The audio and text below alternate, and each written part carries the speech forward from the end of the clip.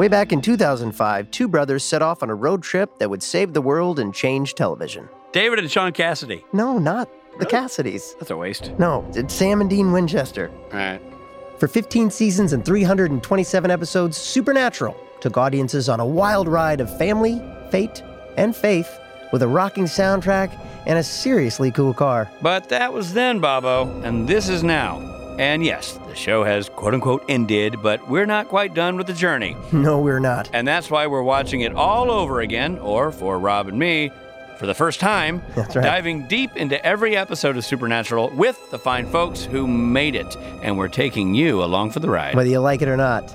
I'm Rob Benedict. I played Chuck Shirley, a.k.a. God. Spoiler. Yeah, it is a bit of a spoiler, but hey, spoilers are fair game here. Fine. And I'm Richard Speight Jr., and I played the Trickster, also known as the Archangel Gabriel, and I did a little bit of Loki work in there. Okay, you know we're running out of time. Okay, well, we'll be talking about the entire series, so whatever we say, accept it. You've been warned.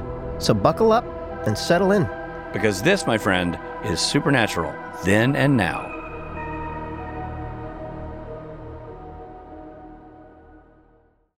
Hi, everybody. I'm Rob Benedict. And I'm Richard Speight Jr. And we are talking about Season 2 of Supernatural, Episode 5. It is called Simon Says. Yeah. Simon Says. Simon said, I think. Simon said. All right, Okay, so in this episode, Sam has a premonition of a local doctor committing a murder-suicide. Wait, he has a premonition like a local doctor? No, he has a premonition of a local doctor committing murder-suicide. Not like the premonition that would otherwise be of a local doctor.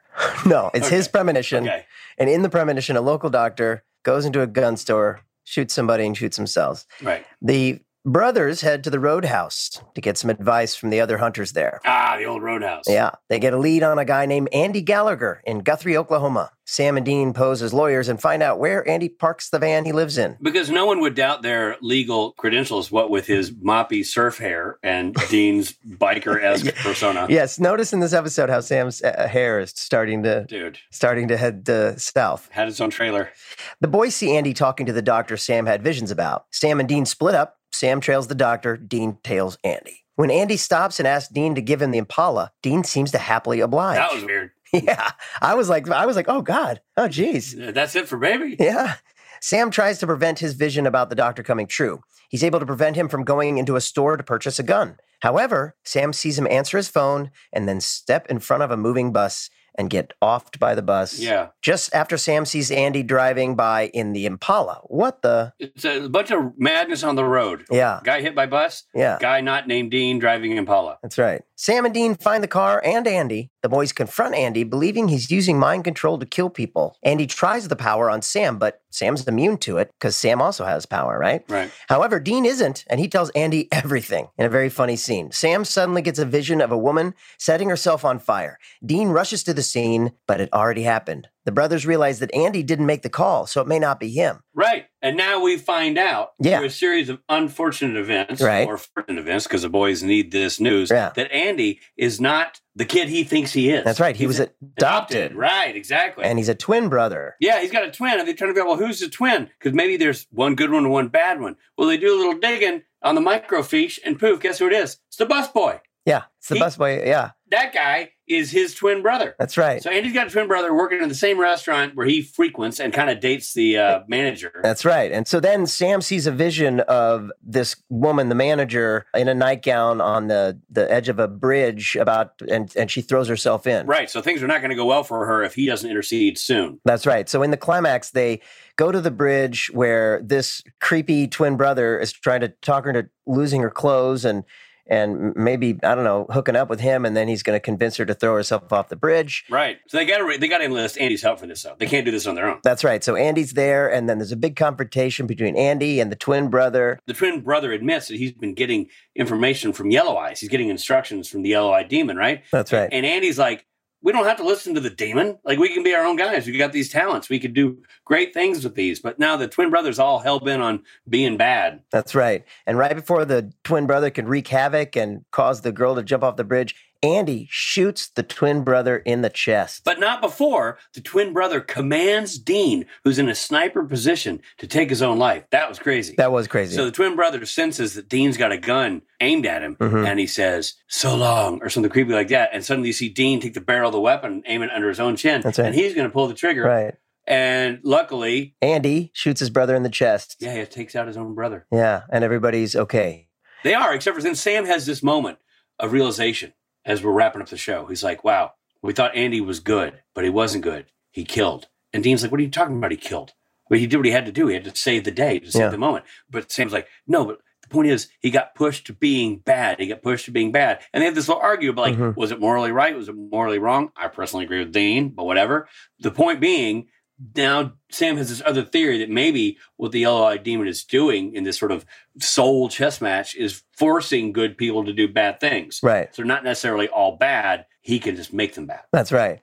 And then they say goodbye to Andy, but we have a feeling maybe we'll see him again. And and then they go back to Harvell's, to the Roadhouse. Yes. And they have a little confab with the group there, and they realize, we can't do this as a lonely duo. Right. We got to team up. That's right. And out comes the whiskey. Yeah. And fade goes the TV. That's right. Well done.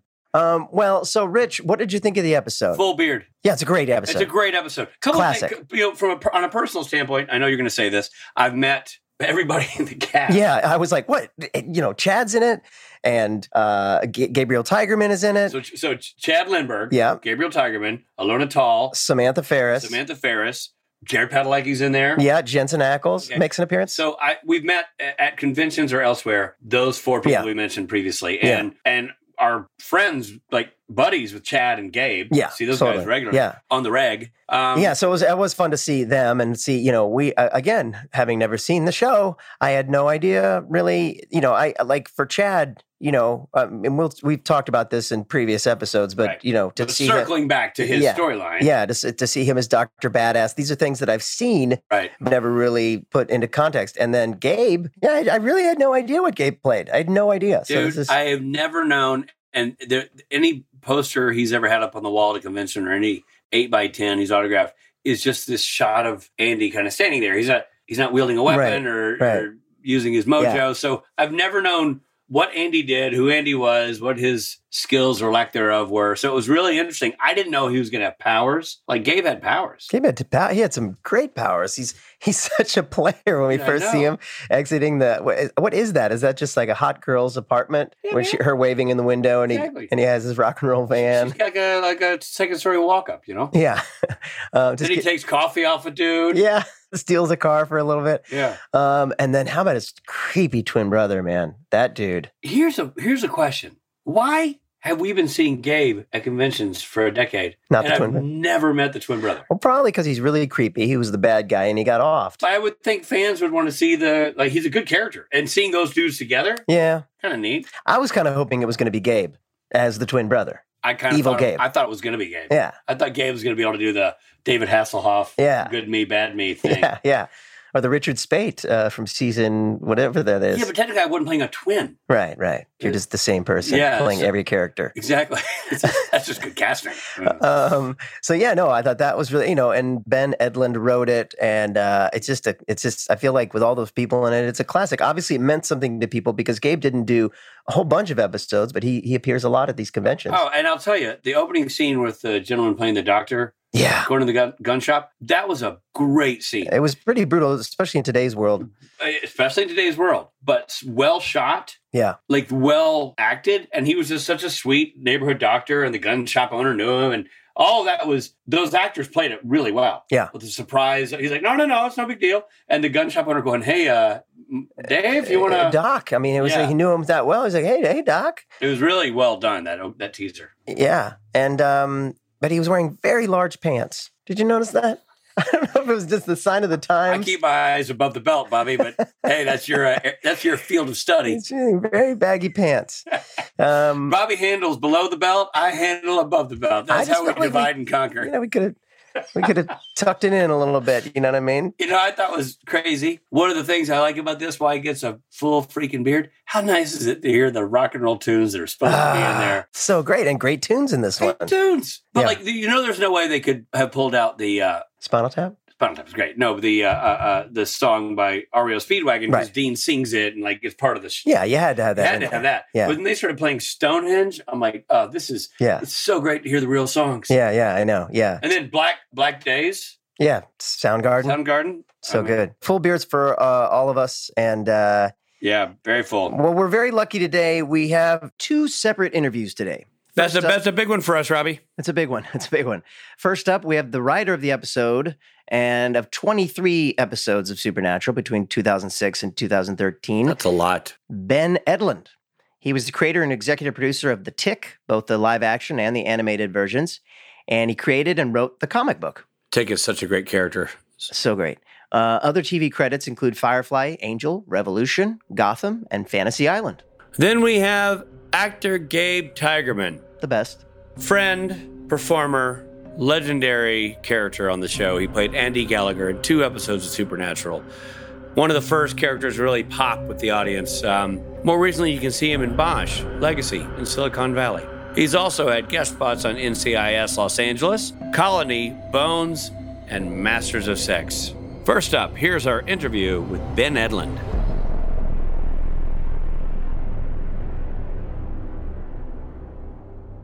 We are talking about episode 5, season 2 of Supernatural, and we have with us I'm a legend in the world of Supernatural. A legend in the world of writing in general. You can't say hello, I created the Tick, and not have people like bend the knee. You know what I mean? Like this man's or Ben the Edlund.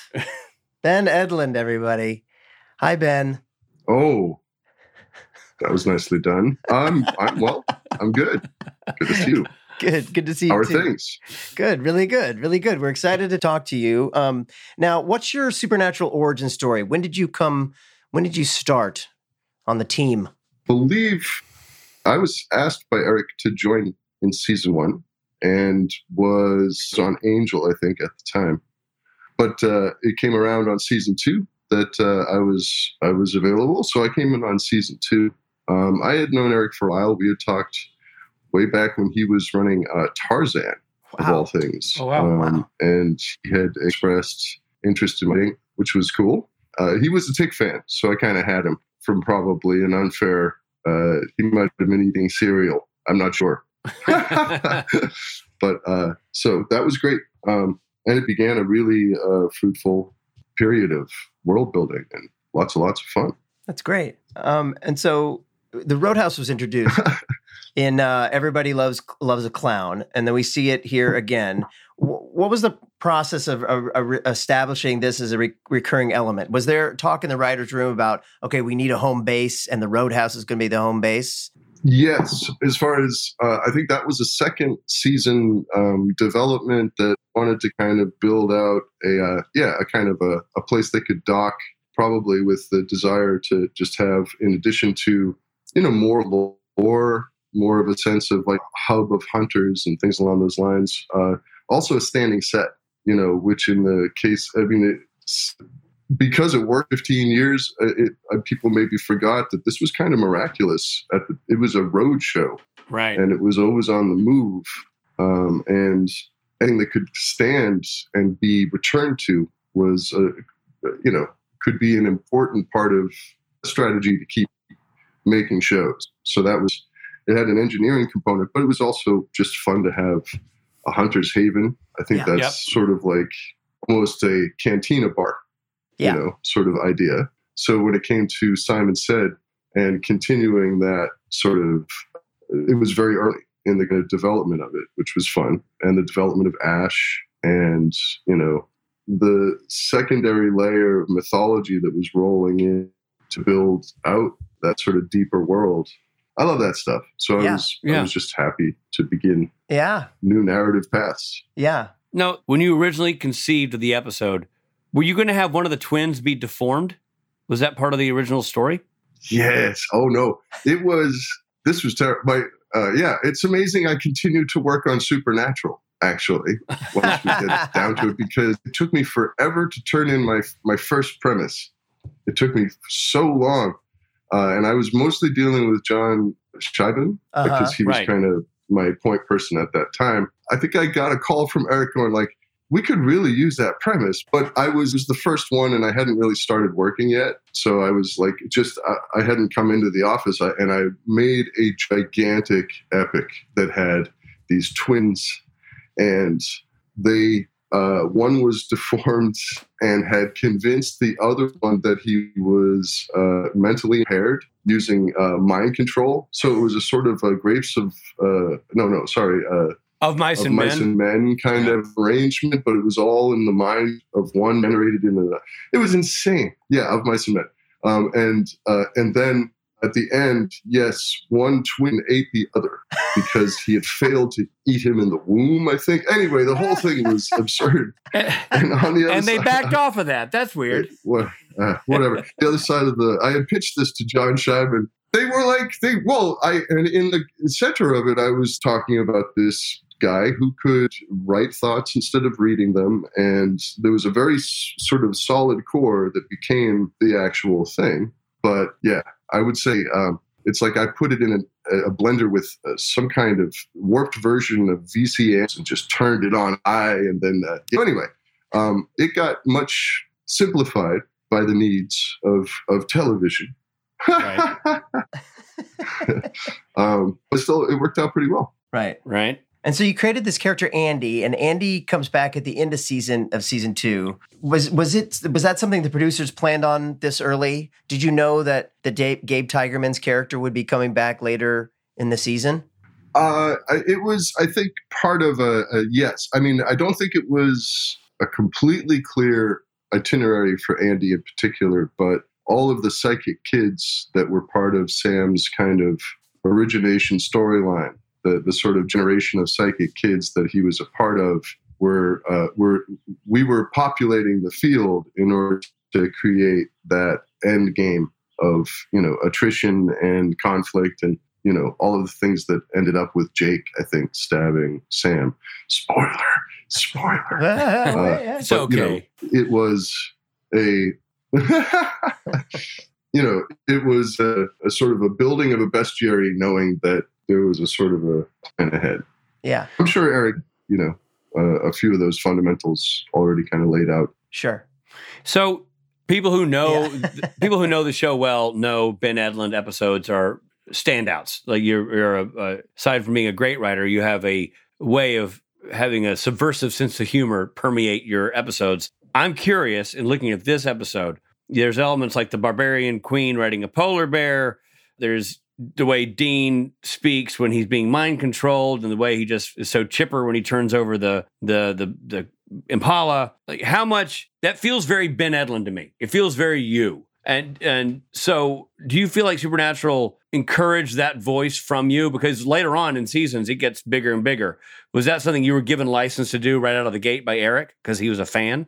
Yes. I mean, I think in part that was something Eric was looking to add more of to the show and knew that I could help in doing that. So I recall turning in that script and Eric being very pleased. It felt like a little bit of a chemistry shift, that a little of my humor sort of, it just fit very well. Yes. It turns out, I think the van was me. I think that that whole Andy-ness was like a kind of a new thing kind of walking in, sort of, of a slovenly, mundane sort of, well, I wouldn't necessarily go epic with my power. Yeah, right. Sort of thing that was, it fit like a glove.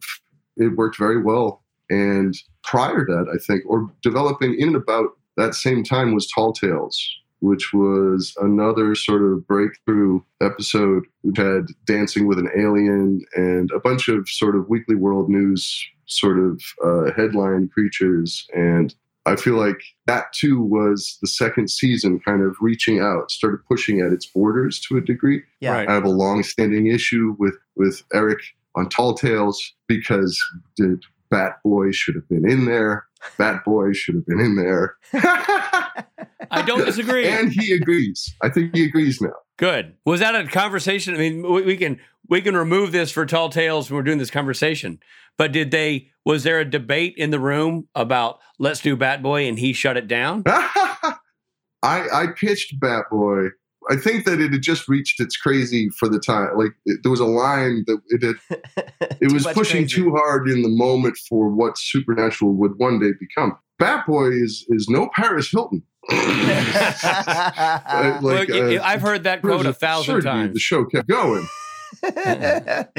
So Dean sings I Can't Fight This Feeling Anymore, and Stonehenge is part of this episode. Stonehenge is such a great song to play at the introduction of the van and Andy. Did you and Kripke bond over your love for Spinal Tap? I would imagine, but I think that Stonehenge was a choice made in the latter phase of its... Yeah, I don't think I called for Stonehenge. Although, Gotcha. I mean, I do it less now, but I was... At that time, if ever given a chance, I would quote the part of the movie where they worked out the size of Stonehenge on a set because it's only like 3 feet tall.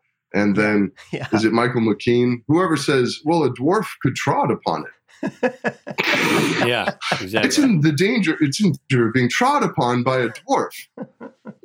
Anyway, so that was part of the culture, absolutely. But I don't know that was one of mine. Yeah.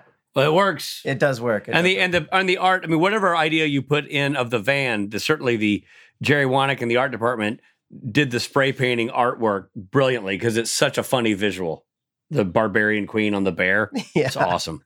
It's the best. Yeah, it works. It's it is Frazetta.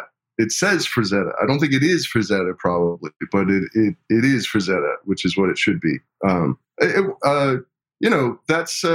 That was a really amazing, and it was really early in their development. That was an amazing group of people that came together and really built a world that, and they just loved. There was a lot of joy, like putting just all kinds of things into the details. And Jerry is amazing. Yeah. And John, those guys. It's an amazing group of people. Now, the episode, for all its fun and levity, actually deals with a deeper theme. It's Sam's struggle with his destiny. Was that something that you found easy to layer in to this story, given the sort of the recurrence of the mind control issue that was introduced earlier on? Now, he was having these flashbacks and visions, and then we meet this other character, Andy, and Andy has this ability to control somebody with his voice and his mind. Was that idea purposely used to tie Sam to this story and his destiny, or was that a happy accident? The idea of mind control in particular, as it relates to destiny and fate, or just, I think it must have been a happy accident because it seems like a very keen observation to me, as opposed to something that came of its creation. The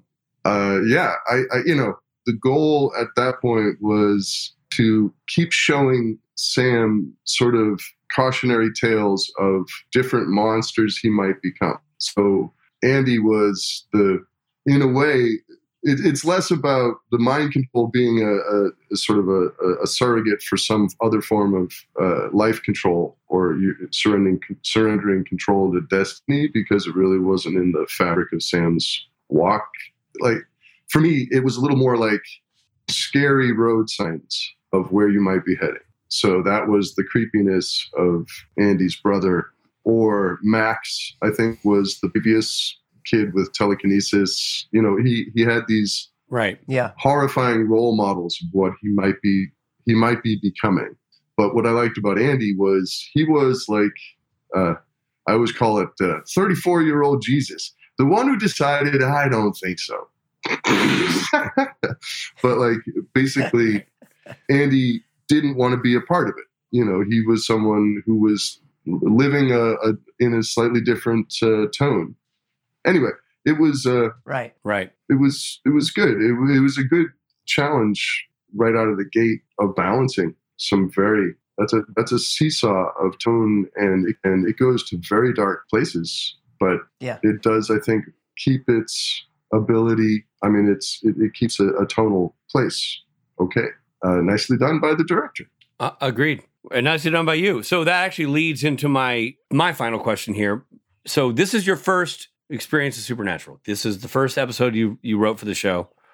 Early in its, still, had one season, but it's still early in its development. My question to you is, what was your reaction to the finished product? Did you feel like your script, your blueprint was accurately executed? And were you happy with the result? Yes, I didn't. I was. I was really pleased with how it fell together. First of all, it was the first time I got to see Sam and Dean to say my words. That's getting to get a feel for how Jared and Jensen take your material and roll with it. And things like, that moment where Jensen is just gushing open all of their information to Andy, and Sam is looking like they have some really nice comedic moments in this that are really funny. It just went beautifully. So I was very pleased because I kind of felt like this is an outfit that has a strong, these really good 2 outboard motors on the boat that have a lot of power and like a lot of range. It just felt like you can see a lot of road ahead, to speak in the parlance of Supernatural. Genius. Yeah. Well, thank you so much, Ben. You've written so many of the greatest episodes of the show. We'll definitely have you back. Oh, we're going to be back with Ben for sure. Yeah, we'll have more to ask you, but it's great to have you come on and talk about your first episode that you wrote for this show, and it's just great to see you, buddy. Thank you so much. Okay, guys, hold on. We're coming right back.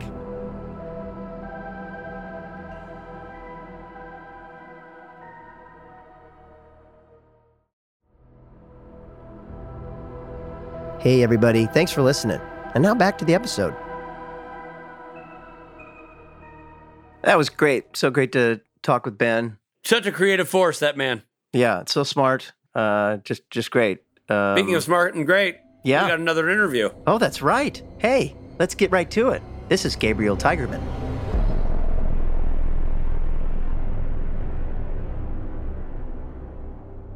We are so lucky to have our old buddy, Gabe Tigerman, with us, who, of course, played Andy Gallagher. Yeah, he did. Makes his first appearance in Simon Said. And he does. Yeah, it's lovely to have you with us, Gabe. Yeah, it's great to have you with. So Gabe's an old friend of ours. We can toss aside the script, the niceties. You know what I mean? Yeah. No. And I'm not asking this first question, Rob. I refuse. Whoa, I refuse to ask this. I'll tell you what the question is. Every time we do an interview. Yeah, exactly. Because you know what? I don't want to know, Gabe. It's rock hard. I know. No, it's the question is always, how do you like working with Jared and Jensen? And first of all, no one's going to come on and say it was a hellscape. Certainly not Gabe. I know Gabe's friends with them. It's just a ritual at this point to ask that question. You know what I mean? You know what? I'll go the other way. I'll let you know the truth. All right, please. Thank you. A nightmare. Right? It was a disaster, and it's immediate. It's immediate. You meet them, and you can sense that they're so full of it. They're so fake. Yeah. And they're so Hollywood. Oh my God. And I mean, they were just much shorter in person. Well, that's the other thing. I don't know what they do with the camera. There's somebody shared a shot of Jared next to me. He is shorter than me. That's just a fact. That's a fact. Yeah. And it's like Tom Cruise times 1,000, like Apple boxes, blue screens. Yeah. It's just nonsense. Well, bald as a cue ball, short, Yeah, it's bald as a cue ball. Yes. Bad skin. Okay, I want to back up a second. I'm watching this episode. Rich and I are watching the show for the first time. Yeah. I have never seen a lot of my good friends' work in the show. That's funny because you were always saying, "Oh, you're so great." Great on the show. I know it shows that I'm a liar and a bad friend. Okay, good. Rob's what we call in the business full of shit. Yeah, so you need to know. Right. At least Rich tells the truth. He just says, never watched it. Nope. I never saw it. Yeah. At any rate, nevertheless, you're amazing. I'm watching the episode. I'm like, oh my God, here's Gabe. This is Gabe. This is why he's beloved. It's a great role. It's a great role for you. You nail it. It was just a delight. It truly was. And I could see why you're a fan favorite. It was great to see. Thank you very much. I haven't seen it in quite some time, but I remember enjoying it very much and finding the character, even just reading it, just being like, this guy's adorable. Well, I never knew what you played. I really didn't know what you played. And I love that, when we first catch up with him, he's sort of he's really taking advantage of this thing. And he's just like, oh man. Yeah, not to that girl. Not to the extent of that one could. He definitely hasn't maximized his abilities. Yeah. No. But he certainly isn't solving any major problems in the world. No. I thought it was interesting. So to Rob's point, I'd never seen your episodes of the show. Mm. And, I go to conventions with you. I see your giant 10-foot linoleum poster that's a still from the show. And that's all I've ever seen. Mm-hmm. And I'm watching the episode. And so I know you. I'm totally biased because I know you really well. And then here you come on and you're like, you're getting with some chick using your mind power. And I'm like, Gabe? It's a little questionable. And then you take a coffee from a guy and drink it. And I'm like, oh, Germ Central. Like you just took a coffee right off a guy. This is acting. I would never. That was definitely pre-COVID. Very much so. It's dated. You got to use your own van, which was exciting. Well, I insisted on that. Which, by the way, if you ever get the art department people, the fact that they have a velvet tiger print in the van, I don't know if that was like a little like last name thing. Oh yeah. Hey. I didn't think so, but now that's interesting. I didn't think about that. But it's a much darker character. Jokes aside, a much darker character than I was expecting. Right. Yeah. They give you so much to do for a guest star. Whereas I feel like most guest stars, you're like, boom, in and out. And that's, you get one scene to kind of do your thing. Whereas this is like, oh, there's a lot going on with this guy. Yeah, let's explore it. Yeah. Now, had you met Ben Edlund, or have you met Ben Edlund, who wrote the episode? No. Never? No. Wow. Still. So we talked to him as well in this episode about the creator. So he knows you. He knows all about you. He's like, that guy ruined my words. Oh my God, you saw our interview. Yeah. Interesting because he's a bit of a legend. He created The Tick. He's a great writer. So cool. And this is his first Supernatural episode. Oh, it is? Mm-hmm. Yeah. So it's like sort of iconic in that regard as well. Oh, that's rad. It is. I'm curious, had you ever seen Supernatural before doing the show? No. So when I had auditioned like 2 weeks before a previous episode of Supernatural. I thought I was totally going to book that. That was a little bit more like immediately my kind of casting. He was this character who he's just really trying to he wants this girl to really like him, and if she dies, he reanimates. It's like a Pet Cemetery type reanimation. Oh, that guy. Yeah, we're doing that. Watch that. Yeah, we're doing that. And so I was like, boom, I got this. Nothing. And then I came back for this, and I thought, oh, not my immediate casting, like the kind of stoner kind of thing. I tend to go a little more clean cut, right? And following the law, because at the time marijuana was illegal, which I brought up, and they didn't care. And I was like, "What message are we sending?" And so, but I walked into the waiting room and I looked around. I was like, "Oh, I'm not getting this. Like, look, everyone here, like that guy is high right now. There's no like this isn't. No one's gonna believe it." But when I got it, I was surprised and excited. But then I went and I watched an episode there, and right then, or like it was bad. I didn't have DVR, like, so I saw the last bit of an episode, and so I didn't know. I just had gotten a little glimpse of it. That's what I'm trying to say. Right. And then, did you do any improv in the audition? Was any of the part is any improv when you shot it? No, you know what? It's so funny. Like because that's my background is a lot of improv. I always feel like, and I'm curious what your experience, like that there isn't as much room to kind of play around in TV stuff, unless it's like very specific, like, oh, it's this, how old am I? Reno 911 or Curb Your Enthusiasm. Just thought something like that, where it's literally like, it's like they have dinner and you're like, okay, we're supposed to improvise. Whereas I feel like for the most part, I just said for the most part. Don't worry about that. You can fix it. Back on Petticoat Junction, we used to improvise. They don't do it anymore. No way. Michael Landon was a son of a bitch. Mamet once killed me because I improvised a comma. Oh, son of a bitch. I'm right there with you. I don't think it's an improvisational set. I mean, even from TV guest spots in general, but I do think the Supernatural, sometimes, maybe, if Jared or Jensen start it.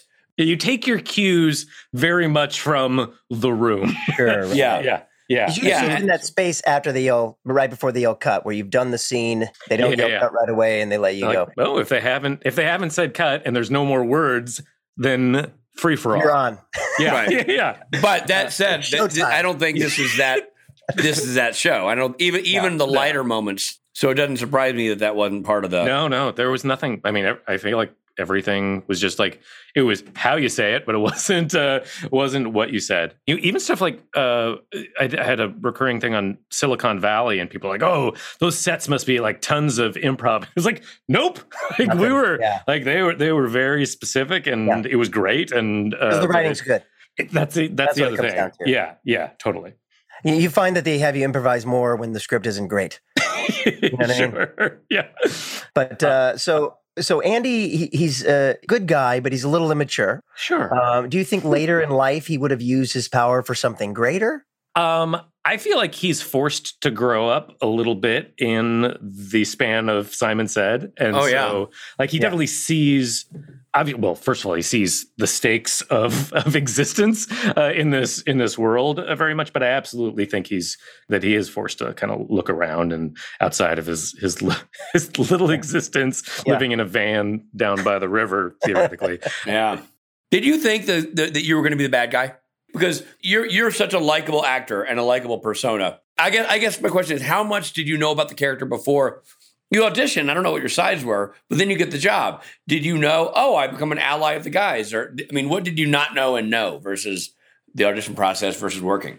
I'm trying to remember. I remember there being a ton of sides. Like I remember it being, there's a lot of sides and there's like a lot of action and like, so that must have like, they really covered a lot. And so I think that I knew that I wasn't a bad guy in the end. And so, yeah. And even then, even if I did, I don't know, I tend to kind of just go with what they give me and tend to go for the philosophy that a lot of people don't, even bad people don't think that they're bad, even if they totally are. Yeah. And so it wouldn't, I don't know how much it would have changed things, but I think I knew, kind of, they gave a lot. Andy is so not a bad guy if you think about it. I mean, even what he uses his powers for is like what a teenage boy would use his powers for. You know what I mean? Really is. Yeah, totally. Yeah, he's getting snacks and he's, it's a little questionable. Like they try to make it fun about like the lady up in the room who's like out of his league. But you're like I hope he just like impressed her with some like guessing a number. Trick. Yeah, card trick guessing like what number she was holding behind Rebecca. I assumed you guys were playing Uno or something, but Rob had this whole dirty sub story. Weird. That's weird. Yeah, no. My mind always goes to sex. What? Oh, I didn't get that from weird. Yeah. I know. It is the only character I've had that's introduced in a silk kimono, which is finally. But not the last, God willing. No, that's the dream. That's why I keep holding out. I'm going to state a piece of trivia that I'm basing this on no facts other than my own brain. Why would you? But I feel very confident in saying that you're the only guest star of Supernatural to have ever driven the Impala on screen. Is that? I know that's a big deal. I think you may be right. Guest star. People are yelling at the podcast right now of how wrong. Well, it's good to have them engaged. We want them engaged. Season 8, episode 9. Yeah. I wonder if Meeks ever I don't think they ever go to hell on this show. I don't count. I'm counting. I said guest star. It can't be Alex Calvert, Misha Collins. Okay. Nope. I wouldn't. I would say Ruthie Connell doesn't like. They're too big. Okay. Right. Technically, they were guest stars, but okay. But I got once you. you're recurring past a certain point, Once you've done 15 episodes, I feel like you're in a different category. Right. I did. So yes, I did, and I did drive. I did drive the Impala, which I didn't realize the significance of it until later. But I did, while on set, I could tell there was like an intensity as they handed the keys over, and I'm like, what's happening? Like, why is everyone's stopped what they're doing and is staring? Like, it was really. If you look back, when I drive off, I'm going like 5 miles an hour. Like it is, I am clearly nervous about the whole thing. So I didn't open it up. I didn't open her up or anything. Right. Yeah, I feel like I could tell. You definitely the only guest star to have stolen Baby. And I was watching. Mind. Yeah, with mind tricks. Is that even stealing? Yes, it is. Did you know that you'd be coming back at the end of season 2? No, not at all. It was a oneer. It was a one-off as far as I knew. We shot the last, like the, hey, Andy, stay good or something like be good, stay good, something where they send me off. Right. And it wasn't until then where I was like, they're just leaving this kid in with these pretty helpful superpowers. They're just leaving him here? Yeah. Okay. And I had in the back of my mind, like, maybe something could happen here. And then it wasn't until, I don't know, however many months later that I got. Several months later, yeah. Yeah, that I got called, like that you're pinned for this. Right. And then I ran into the casting assistant at it's very fancy sounding, at a film festival up in Santa Barbara. Yeah. Ooh. And I guess she'd had a few Chardonnays and she excitedly told me, Gabe, we got the script. You totally die. Spoiler alert for no one who is Richard, not. No, for you guys. For you guys. I was so excited and then just came crashing down because I had dreams of like, because I'd gotten into it. I'm like, this was so much. It was the most fun I'd had on a job, and the idea of coming back and like maybe more was so exciting. It was just like immediately like, it's official, you're back / totally dead. Yeah. And you know what's funny? I'm sure that casting associate didn't mean to crush your dreams. And it's funny how I've had that happen. Sure. I know you have too, Rob, where somebody's like, dude, you're back. Bummer you get annihilated. I'm like, I do? Christ. Like, you never even savor the return because you're like, well, no. The keep hope alive gene. In your mind, it's like, man, it's just going to be me, Jensen, and Jared just hitting the open road. Just hitting it only makes sense that they would need a little. Now that's a show that would have stayed on the air. As opposed to petering out after, after 72 seasons. Yeah. Yeah, I feel like that's what the people wanted. They wanted a road trip trio, and they blew it. I know. You're not wrong. Well, it's so great to talk to you, and we're gonna plan to have you back on for your other episode at the end of this season. Oh yeah, we can bookend it. But which, by the way, now I know, like, you've already ruined it for me, so I don't know. Oh yeah. I'm glad I could. See, I told you I was going to ruin Richard. You're like the casting associate, and I'm like Gabe Tigerman. Yeah. I've had so many Chardonnays and just crushing life. Thank you for coming to do this, buddy. Really appreciate it. We'll be right back.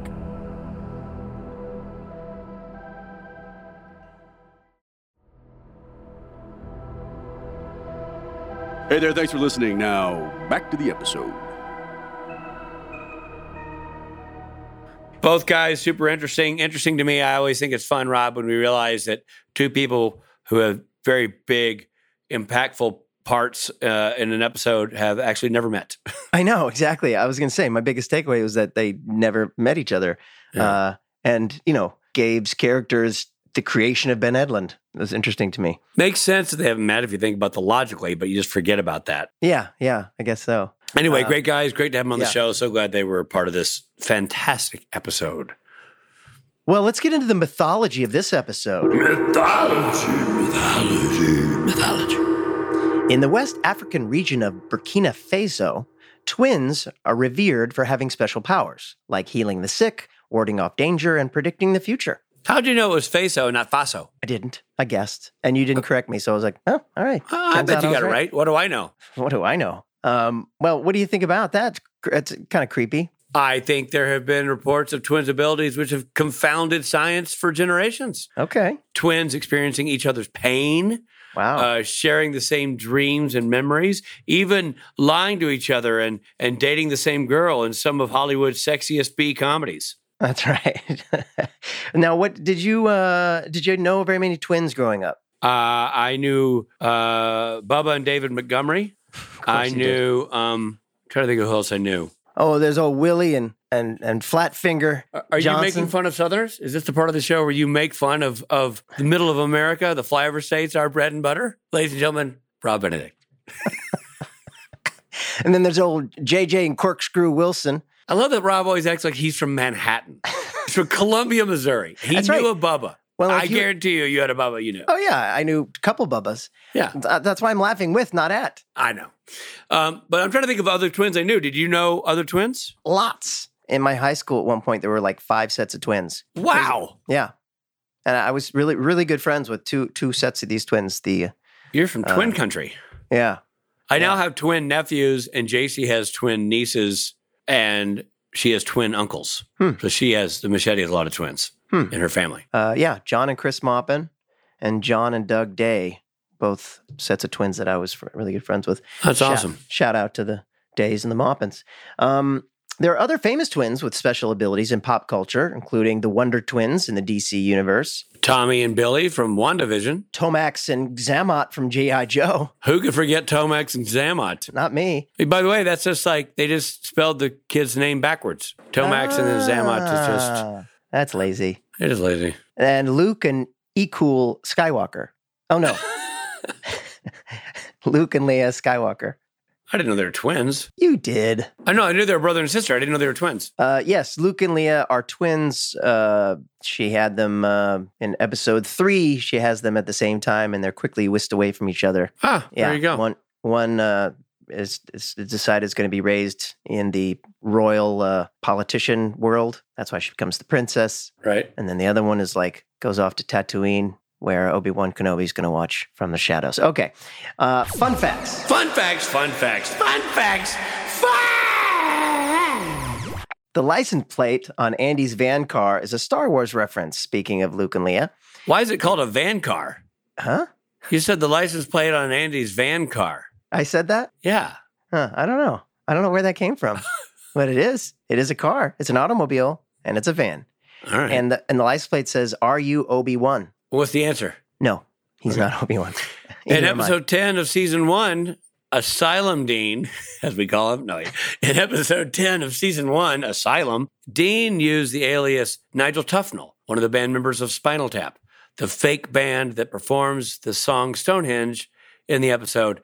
Not a fake band, actually had an album.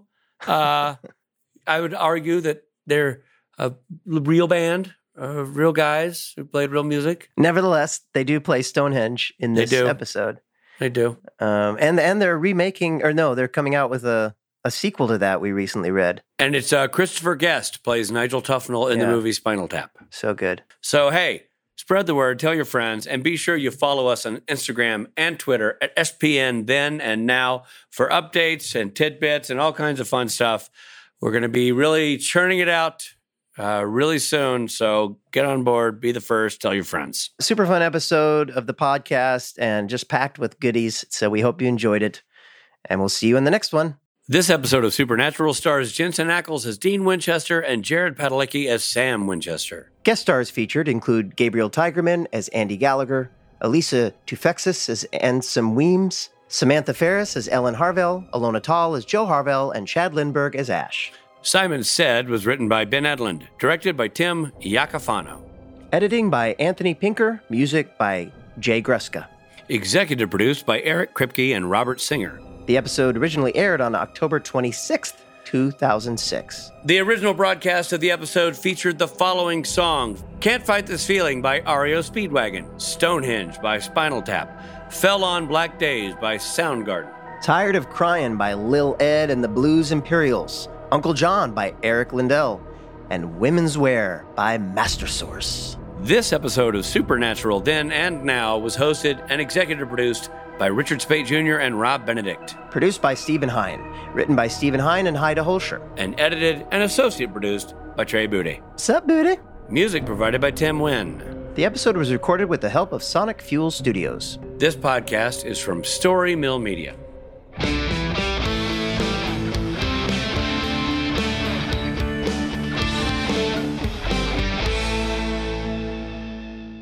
Hey! There he is. Can you hear us and see us? What was that? Sorry, our phone rang. Oh, okay. What was the sound? Hold on, my food's here. 1 second. You guys keep talking. You have food here, really? You know, I'm the one with COVID. He's getting the food delivered. He didn't send you something nice? No. Some soup? Rob wouldn't piss on me if I were on fire. I mean, please. He wouldn't piss on me if I had COVID. He wouldn't piss on me if my whole fetish thing was being pissed on. Theoretically that were my thing, he wouldn't. Even if we were in a bathtub and I was begging. Dude, if my jam was getting golden showers from short people from Columbia, Missouri, he would not even think about it. He is that selfish. Yeah. No. What a monster. He's a monster. That's the only way. You know what? He's the monster of this week. Story Mill Media.